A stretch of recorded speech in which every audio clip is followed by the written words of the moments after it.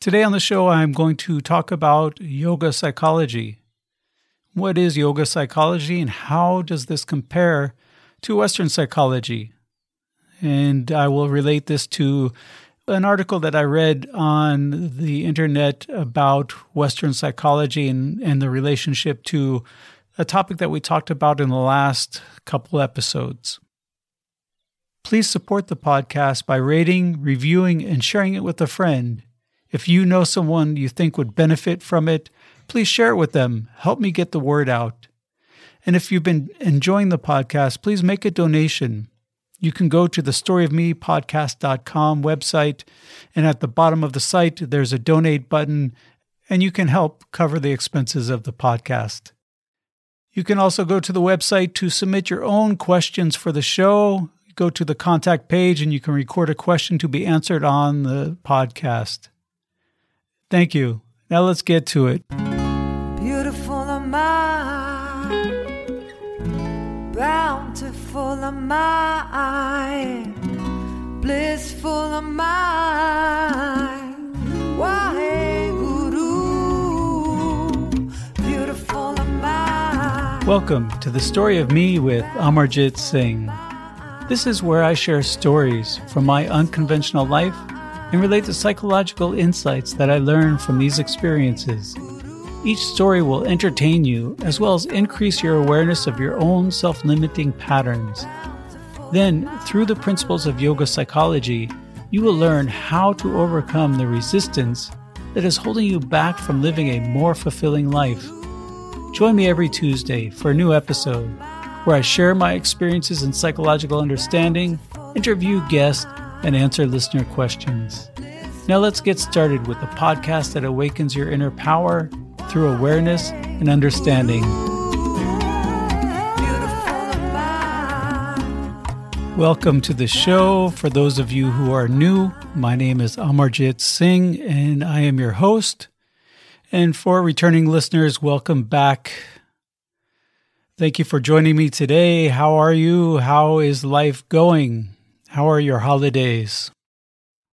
I read an article the other day that related to the last couple episodes of the podcast, and I wanted to share it with you and at the same time explain what yoga psychology is, because it's related to the topics that we've been talking about in all the podcasts, but specifically the last couple, and this article, which has more of a Western psychology perspective to the same topic.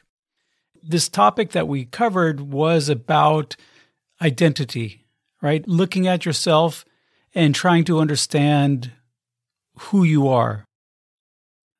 And my perspective was to learn how to break these identifications with these ideas of who you think you are.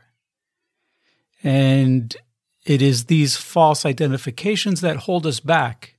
And we encounter these identifications because of trauma that had happened to us earlier in life, or because of karma that we have from previous lives, or our environment that we grow up in, our culture that we grow up in. And all these aspects make us look at ourselves in a particular way, whether they make you look at yourself and say, I'm not good enough to do this, or I don't see myself as a successful person or a person with a healthy relationship, or whatever the situation is to look at yourself in a way that negates what you're trying to do, that holds you back, because this identity you have then changes your behavior.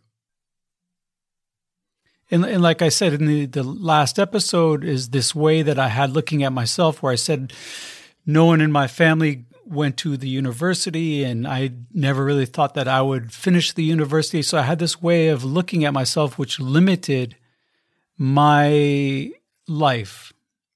Because even while I was in the university, I had difficulty seeing myself as someone who was going to graduate. And as a result, I put up many obstacles for myself that made it more difficult to complete the degree.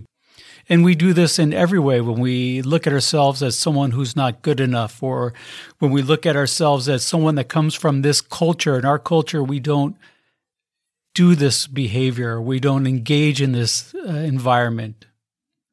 And we see this also in poverty, right? When we look at these environments of poverty, or when the family has a lot of difficulties with maybe one parent being in prison and being in this poverty, the kids grow up, and what do? Is they repeat the patterns of the parents because this is how they perceive themselves.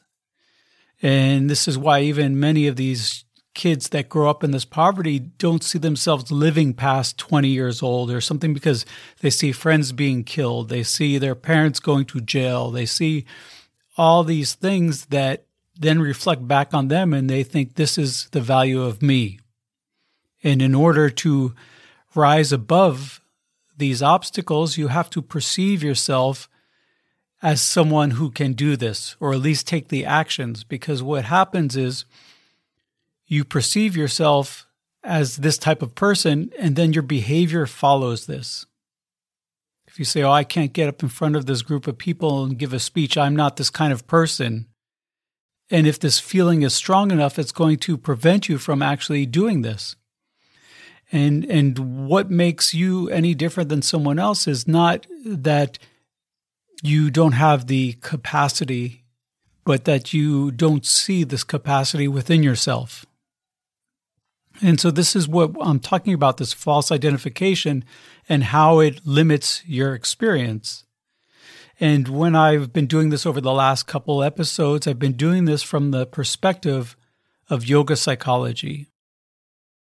And I gave a brief explanation, I think it was in the first episode of Yoga Psychology, and I probably should have gave a little more in-depth explanation before this episode, because it is the foundation of this podcast, and it is the way that I look at myself and I look at life, and I'm sure for many of the listeners, you do the same thing, otherwise you probably wouldn't be listening. So what I'd like to do is give you a brief explanation then of what yoga psychology is and how this differs from Western psychology, and then go back to this idea of this false identification from both perspectives, the perspective of yoga psychology and the perspective of Western psychology, because this is the article that I read was by Western psychologists, and the research they have done to look at the same idea of who you think you are and how this affects your level of success in your life. So first, let's look at yoga psychology. What is yoga psychology? And how does this differ from Western psychology? In Western psychology, the approach is to help people acclimate to their environment better. Meaning maybe they have some behavioral issues that are getting in the way and interfering with their life running smoothly. Or they have cognitive issues or trauma that they're trying to overcome. And Western psychology treats people from the perspective of the body or the mind. And this is how they try to help people overcome the obstacles in their life and to understand the experience that they're having. Whether they're having difficulties in relationships and don't know how to correlate the trauma of the past to the difficulties they're having now in their life. And there's different approaches to doing this. There's behavioral cognitive psychology, there's psychotherapy, there's many approaches to try to help people adjust to their life. And it's often done through the physical, emotional, or mental perspective as, like I said, trying to acclimate people to live a healthier life, whether it's based on the past traumas in their life or addictions they have or lack of understanding of the experience. Whereas in yoga psychology, it's a little different. In yoga psychology, the perspective is not from the mind or the body. It is from the true self. It's from the consciousness or the soul, whatever you want to call this. And the mind and the body are just a vehicle. And the essence is this consciousness. And it's designed not just to help people deal with difficulties in their life, but to raise their awareness of the experience of this life. And so yoga psychology is often to treat people who are healthy psychologically. And so when we look at what yoga really is yoga psychology. The whole system of yoga is a system of psychology. And it's interesting because often people don't understand this when I tell them, I write about or I talk about yoga psychology. Even people who do yoga will ask me, what is yoga psychology? They think this is separate from what they do in the yoga studio. And this is one of the major differences between Western psychology and we can say Eastern psychology or yoga psychology, is that yoga psychology is more holistic in the fact that it incorporates the mind and the body.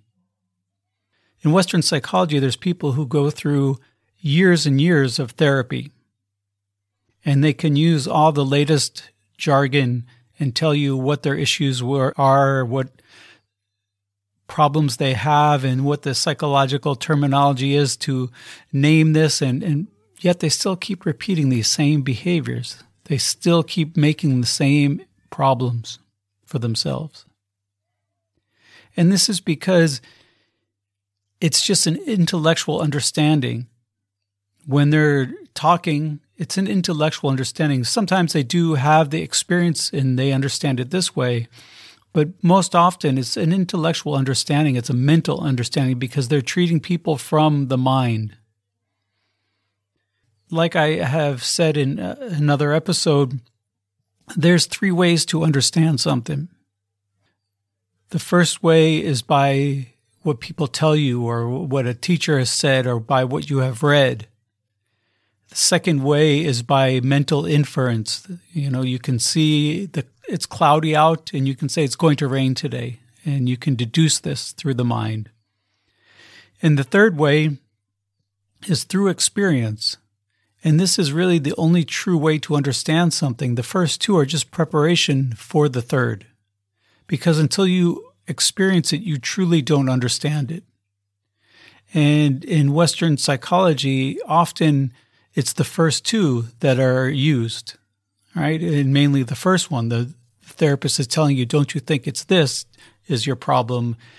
Can't you see that you're repeating this pattern? And they keep making this a more intellectual exercise. And so it's difficult for people to change through this intellectual understanding. Whereas in yoga psychology, it is understood that the psychology of the mind manifests in the body. And I've said this before, that you are exactly the way you look. Often we hear that you can't judge someone based on the way they look, and this is not true. Because your physical being is a manifestation of your psychology. And you can look at this in very simplistic ways, that if you're always sad or you're always angry, how's your face after a while? How is your posture? How is your health? And we start to manifest the physicality of our psychology. And we do this in the emotions that we experience. What happens with emotions and how does this affect the body? The issue with looking at someone and trying to understand who they are from their physical being is that we project our own psychology onto them. And when we project our own psychology, we don't see them for who they truly are. But if you're able to withdraw your projections, it's very easy to see people and understand who they are. If we follow the way that the body incorporates the mind and the physicality of the thoughts, we can understand better how the body represents the psychology. And I've talked about this in a few different episodes, but we'll get into this relationship of the mind and the body. And this will help you see how your habit patterns are all formed, but also to see how the physicality of your body reacts to your psychology, and then how yoga psychology can affect this process by understanding the truth behind it. So what happens is that you perceive something through one of your senses. Whether you see something, you smell something, you taste something, you hear something, you feel something, or even think something. And then you react to this experience. For example, let's say you see something that you don't like. The mind then reacts to this, saying, okay, this is reminds me of some trauma that I experienced as a child, and it creates a sensation from this thought. Because everything in your whole being is just a vibration. Your whole body at this very moment is just a bunch of atoms vibrating so fast that they appear to be a solid. But really they're not. They're just vibrating so fast that they have this appearance of being a solid. And if they're vibrating, that means that everything is just a sensation, a feeling. Some of these feelings we call emotions, but really everything is just a feeling. And let's try to stick to this word. So you have a thought, and this thought creates a vibration. Every thought you have creates a vibration, and this vibration affects the totality of your whole body that's vibrating. Now, depending on the type of thought it will have an effect in a different area of the body. So let's say that you perceive something that reminds you of some trauma or some experience you have, and as a result, you start to feel anger. It makes you angry because you remember this experience and the person who perpetrated it towards you, and so you have this feeling that we call an emotion of anger. And what is it? It's just a vibration. And when this vibration happens, what happens to your body when you feel angry? How is your breath when you're angry? Well, the breath gets deeper and heavier and faster. And how is the heart beating? Well, you can feel your chest just pumping very hard. Well, why is that? Why, when you feel angry, that this happens to you? And so we can look at this idea of this anger being a vibration, and the vibration of anger resides in the heart center. And the vibration of anger is a very dense vibration. It's not a light vibration. It's very dense and heavy. And it happens in the chest area, and what it does is it restricts the flow of blood to the heart because the heart isn't pumping right, and so the heart has to pump harder for the blood to come out. And what happens to the lungs is this vibration, this very dense vibration, restricts the capacity of the lungs. And so the lungs have to breathe harder in order to fill up. And when the anger goes away, then you're able to breathe better. Your heart is beating a little better. But let's say that this is a consistent problem for you, that you have a lot of anger. Well, the residual vibration will start to remain there. Some of it will go away after the main anger, but it'll stay there. And after years and years, it just accumulates. And it restricts this flow of blood. It restricts the capacity of the lungs to expand and contract properly. And eventually you'll have heart trouble, or you'll have lung trouble, or liver trouble. And this is because of this sensation of anger and how it affects the body. And this is how the mind and the body are related, is that the mind creates these thoughts that the body then reacts to, and with these sensations. And eventually this will also then change the way you look, the way you move, and it changes everything about you. And so yoga psychology is geared to not only help you deal with the mental aspect of this, but also the spiritual aspect and the physical aspect. Because the physical aspect of yoga is there to help realign the body so that the prana flows properly through the body. And what is prana? Prana is the life force that animates all that is living. So when you go to pick something up, it's the energy that goes to the muscle to give it the strength to pick something up. And when you're well rested and your concentration is good, you're stronger. When you're tired, you're weaker because you're unable to concentrate the prana.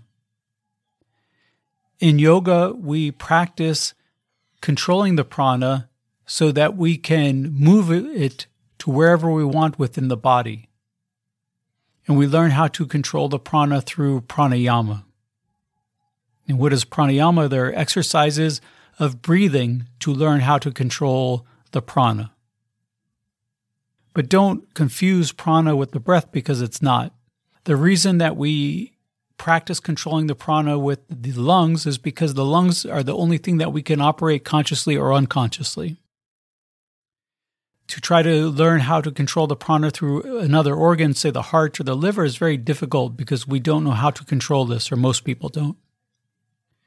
But when you're able to learn and master controlling the prana through the lungs, through the breathing, then you're able to control it through the other organs as well. When we learn how to control the prana, then we can heal ourselves. We can move the prana to the different organs. We can understand when the prana is not moving properly. And this is what is very different from Western psychology, where we don't talk about how these emotions are, how these feelings are affecting the body so much and how to remove them. In yoga, we do this through pranayama, we do this through the physical asanas.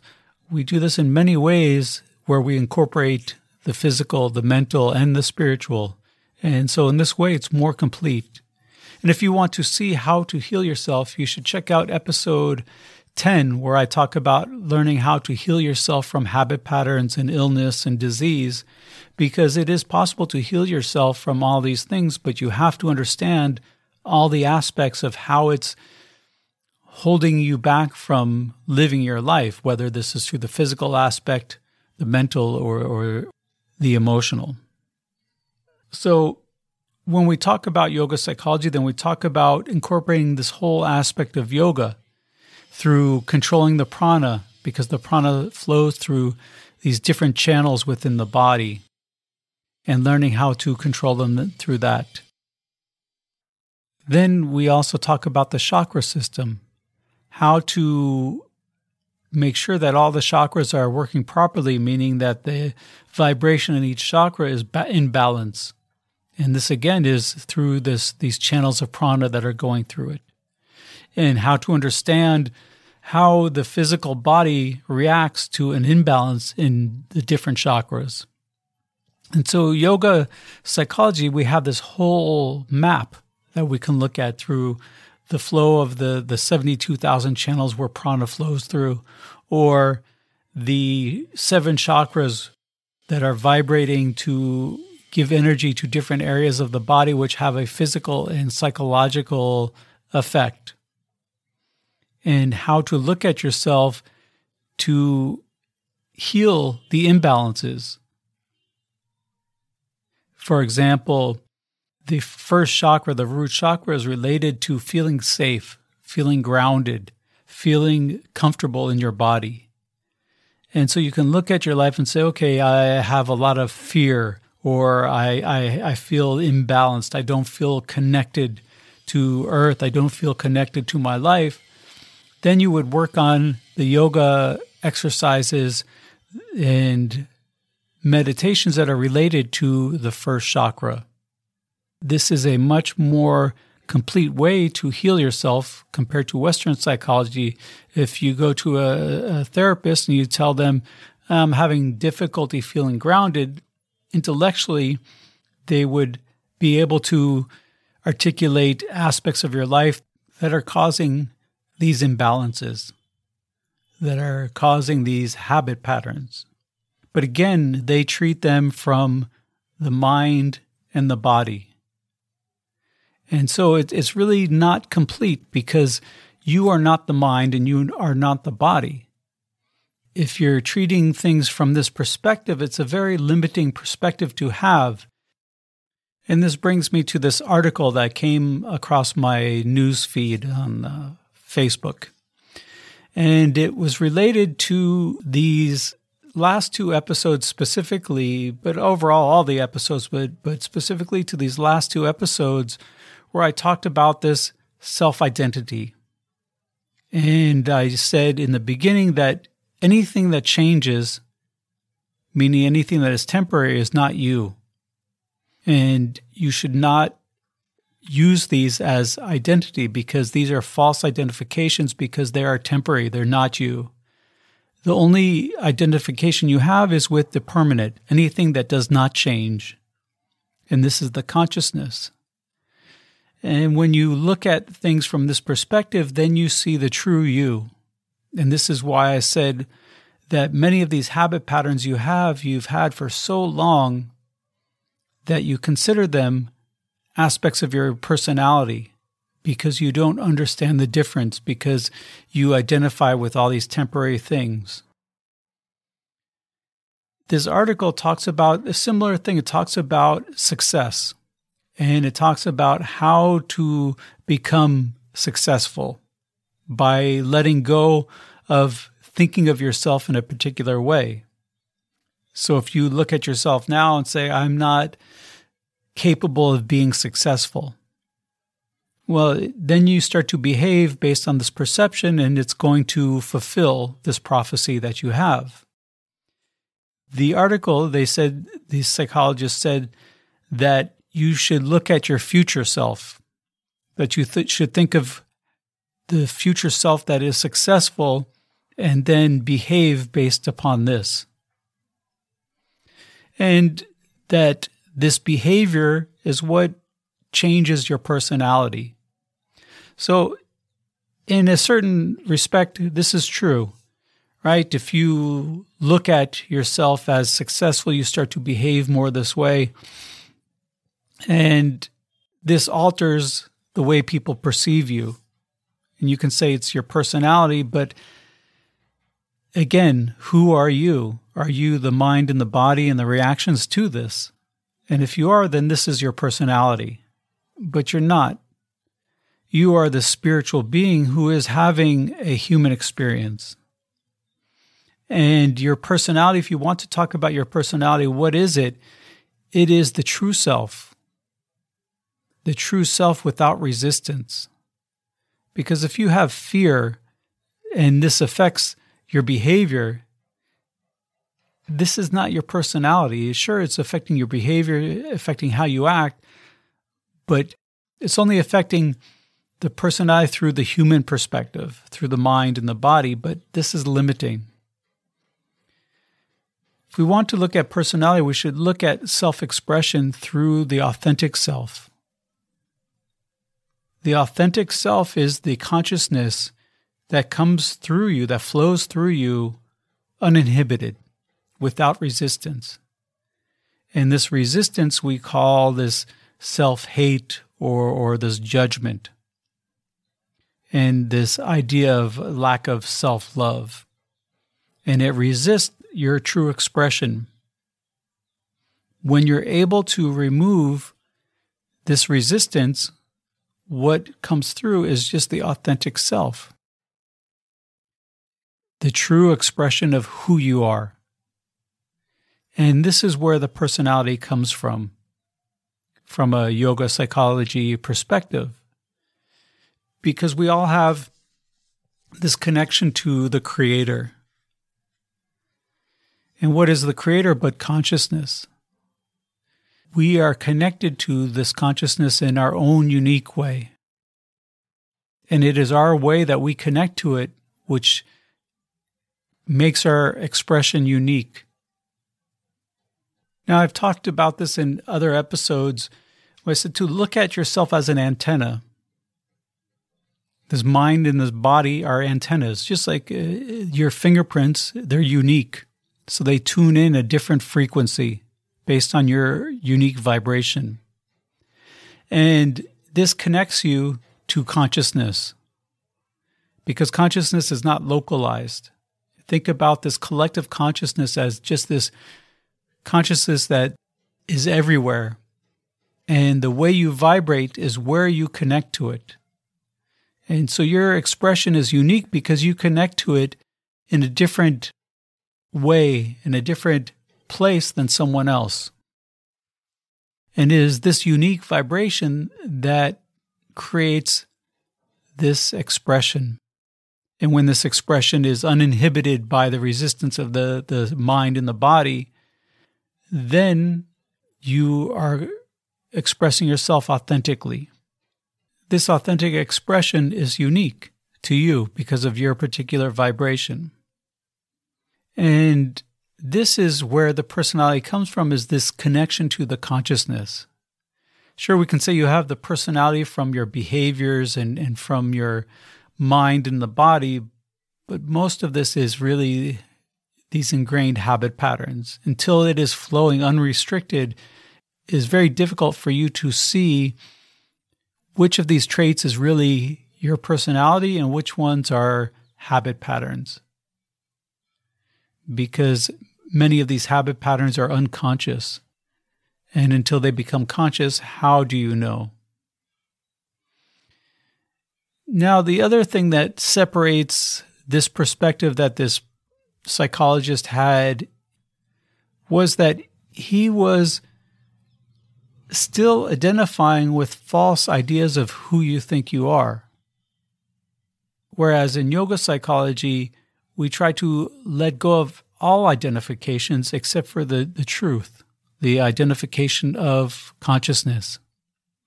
And so he was saying to identify with someone who had the behavior of someone successful. And this is better than the previous way of looking at someone as unsuccessful. But there's still identifications and there's still attachments. And they're still limiting your experience, maybe not as much because they're a little broader, a little more open, but they're all identifications. Instead of changing one thought from another, in yoga psychology, we talk about learning how to have no thoughts. And this is one of the major differences in Western psychology compared to yoga psychology, is they're trying to help you acclimate to these issues by changing your thinking. And when they try to change your thinking, they're trying to change it from one way of thinking to another way of thinking, having the thought of, I'm not good enough, to a thought of, I am good enough. While this is healthier, it's still having a thought.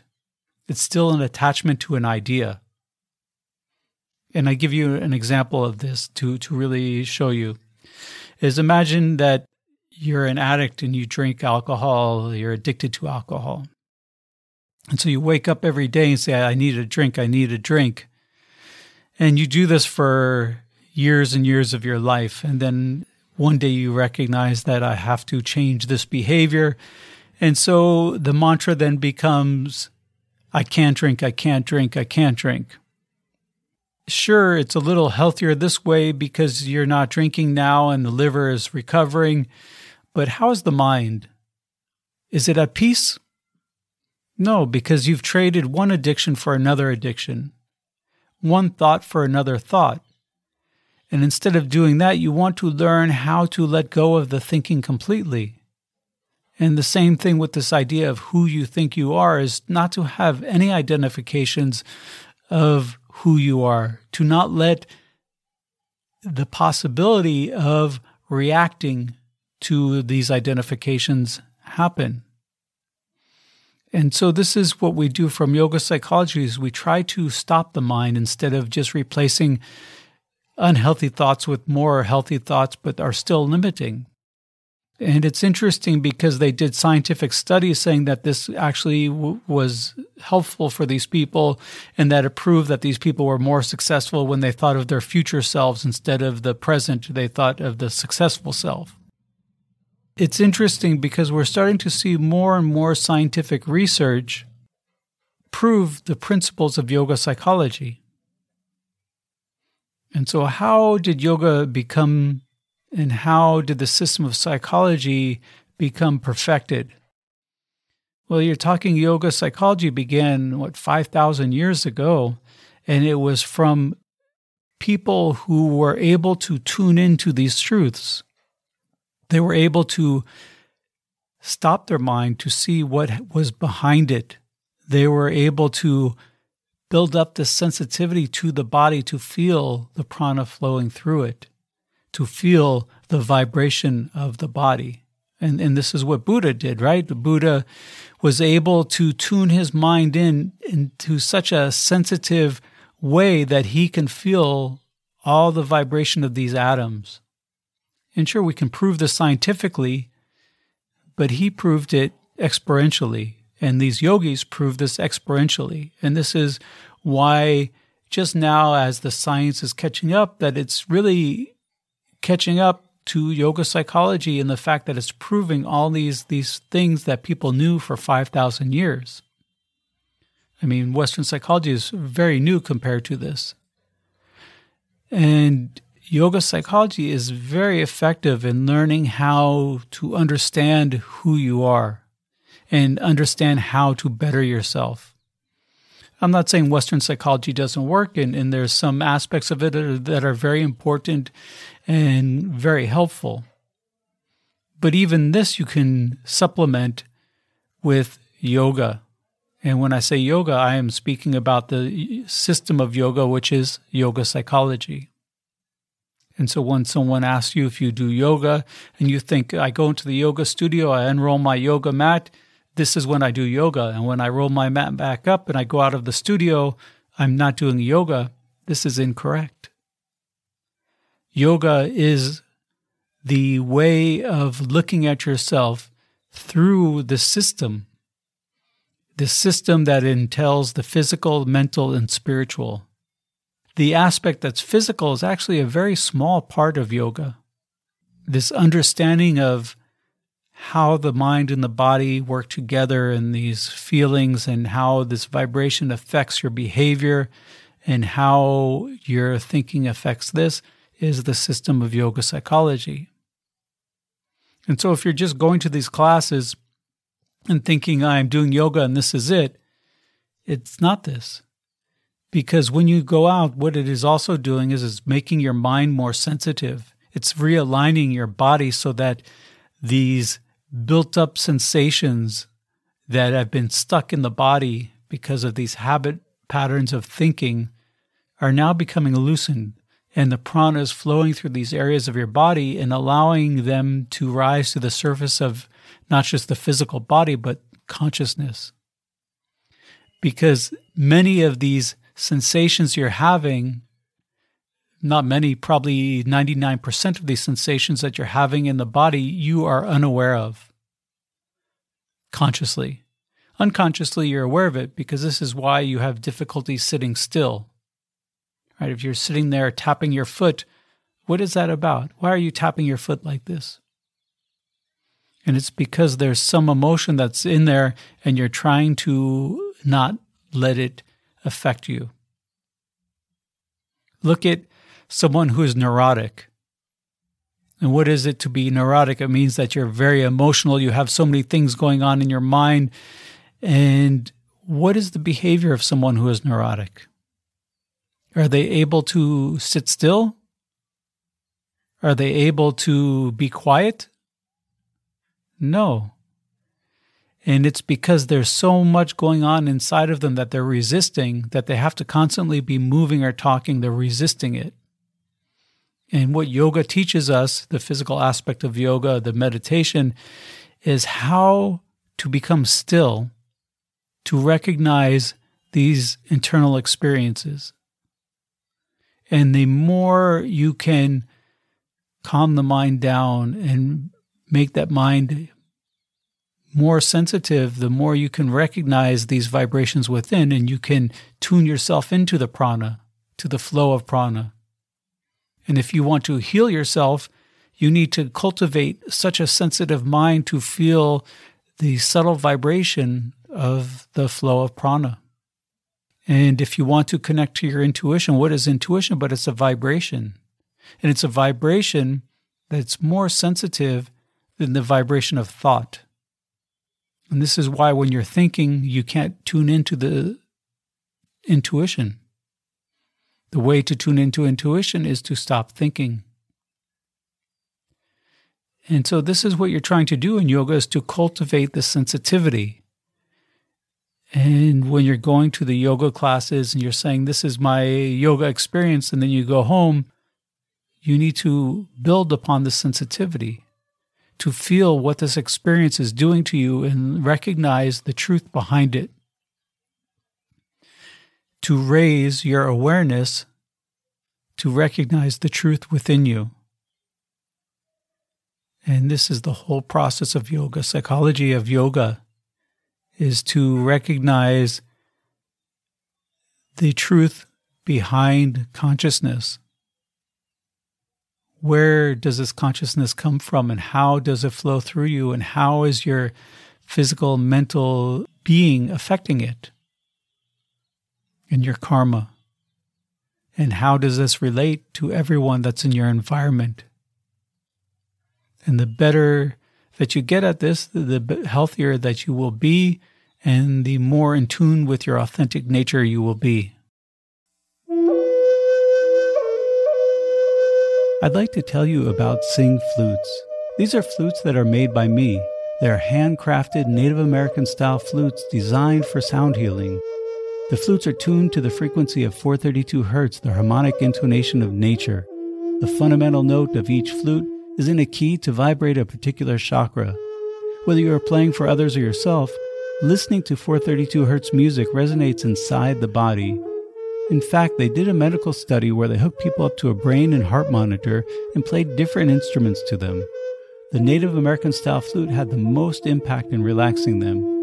If you're a yoga teacher, it's a great instrument to incorporate into your classes. What I do is I have an app on my iPad that has the sounds of nature, and I'll put on the sounds of rain and play over this to the students at the end of the class. It's a very intuitive instrument to play. There's no musical knowledge necessary to get started. Each flute is unique since they're handmade. I put different artwork on them. I put mantras on them related to the chakras that they're tuned to. So go check them out at singflutes.com, SINGHFLUTES.com. Use the discount code The Story of Me Podcast and get 10% off.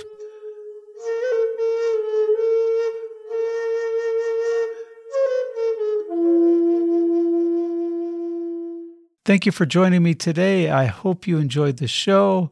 Again, please help support the show by sharing it with a friend, rating, reviewing it. And also you can go to thestoryofmepodcast.com to make a donation. At the bottom of the website, there's a donate button. You can also connect with me on all social media. There's links to the social media on the website. And submit your questions for the show. I'd love to hear from you and be able to answer some of your questions on the episodes.